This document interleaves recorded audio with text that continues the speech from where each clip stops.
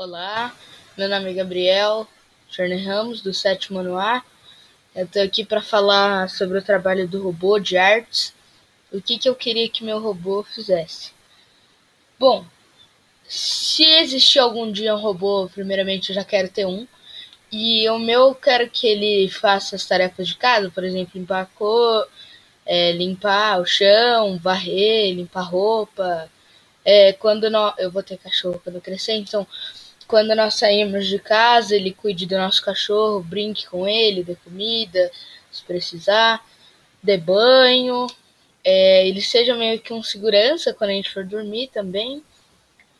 É, e, e também eu quero que ele dirija, né? Para quando a gente for viajar de carro, levar a família, a gente descanse e ele possa dirigir pra gente um pouquinho.